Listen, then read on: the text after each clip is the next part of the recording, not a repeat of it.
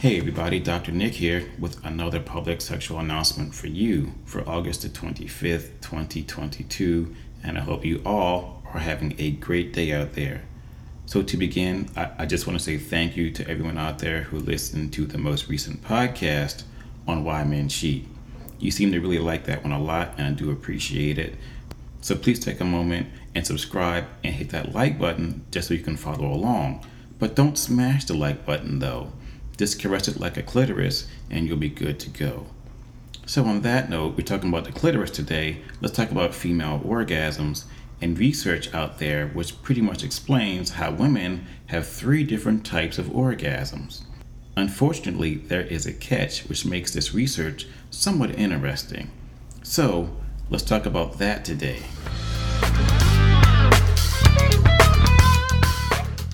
So as I read the title of this research, I'm thinking, what are you talking about?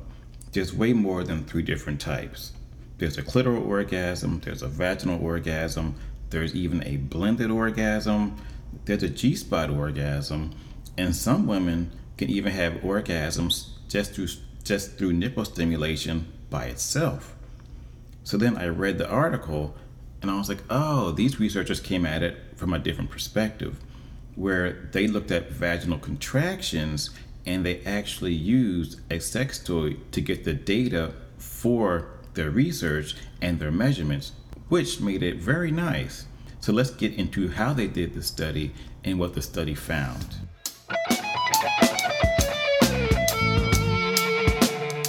This study was published in the Journal of Sex Medicine, and they used 54 women in this study where they were interested in trying to categorize the various different types of female orgasm.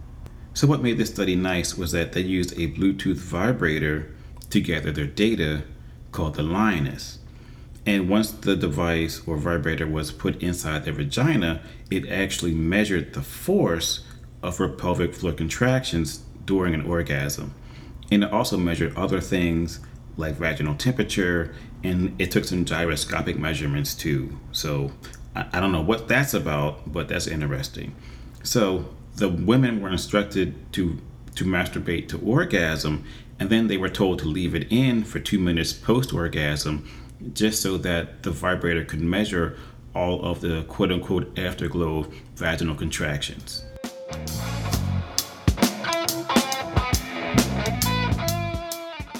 So these researchers discovered 3 main types of orgasms: the avalanche, the wave, and the volcano. So let's break them down really quickly. 11 women in this study had a volcano type orgasm, where they described it as the pelvic floor staying at a lower rate of tension before increasing during orgasm. So I guess it seems like it's fairly mellow all of a sudden, and then boom, you have your big orgasm, like a volcano blowing its top. These researchers said 17 women experienced an avalanche type orgasm, which they described as the pelvic floor having higher tension and it's all released at once during an orgasm. So if you think about all this snow sitting up there on the side of a mountain and it's ready to go, and then when it finally goes, boom, and all that energy is released at one time. And those orgasms are pretty large.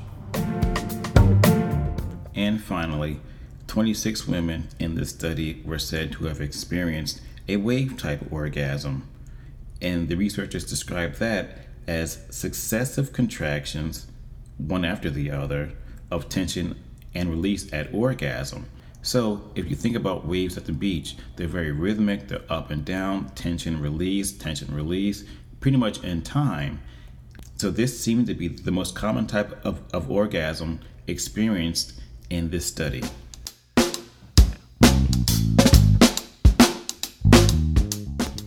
But here's the thing though, these women were found to only be able to have one type of orgasm. This study said one key finding was that each woman consistently only experienced one of the 3 types with very little crossover. Someone who has one type of orgasm isn't likely to be able to experience either of the other types, although it hasn't been established whether or not this is impossible or just less common.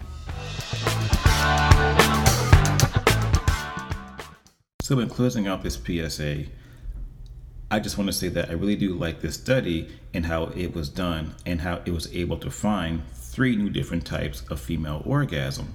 And what I really like about it is that it was based on pelvic floor muscle contractions during an orgasm, in contrast to the area of stimulation that we typically help to define or use to define female orgasm, such as the old-fashioned clitoral orgasm, the G-spot orgasm, and the vaginal orgasm.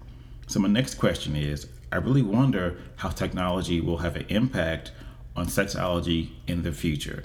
Because using a Bluetooth vibrator that has all of these measurement options on it is really nice, and it's probably very accurate as well. So on that note, I'm out. You guys have a great day. Stay tuned, and I'll talk to you soon.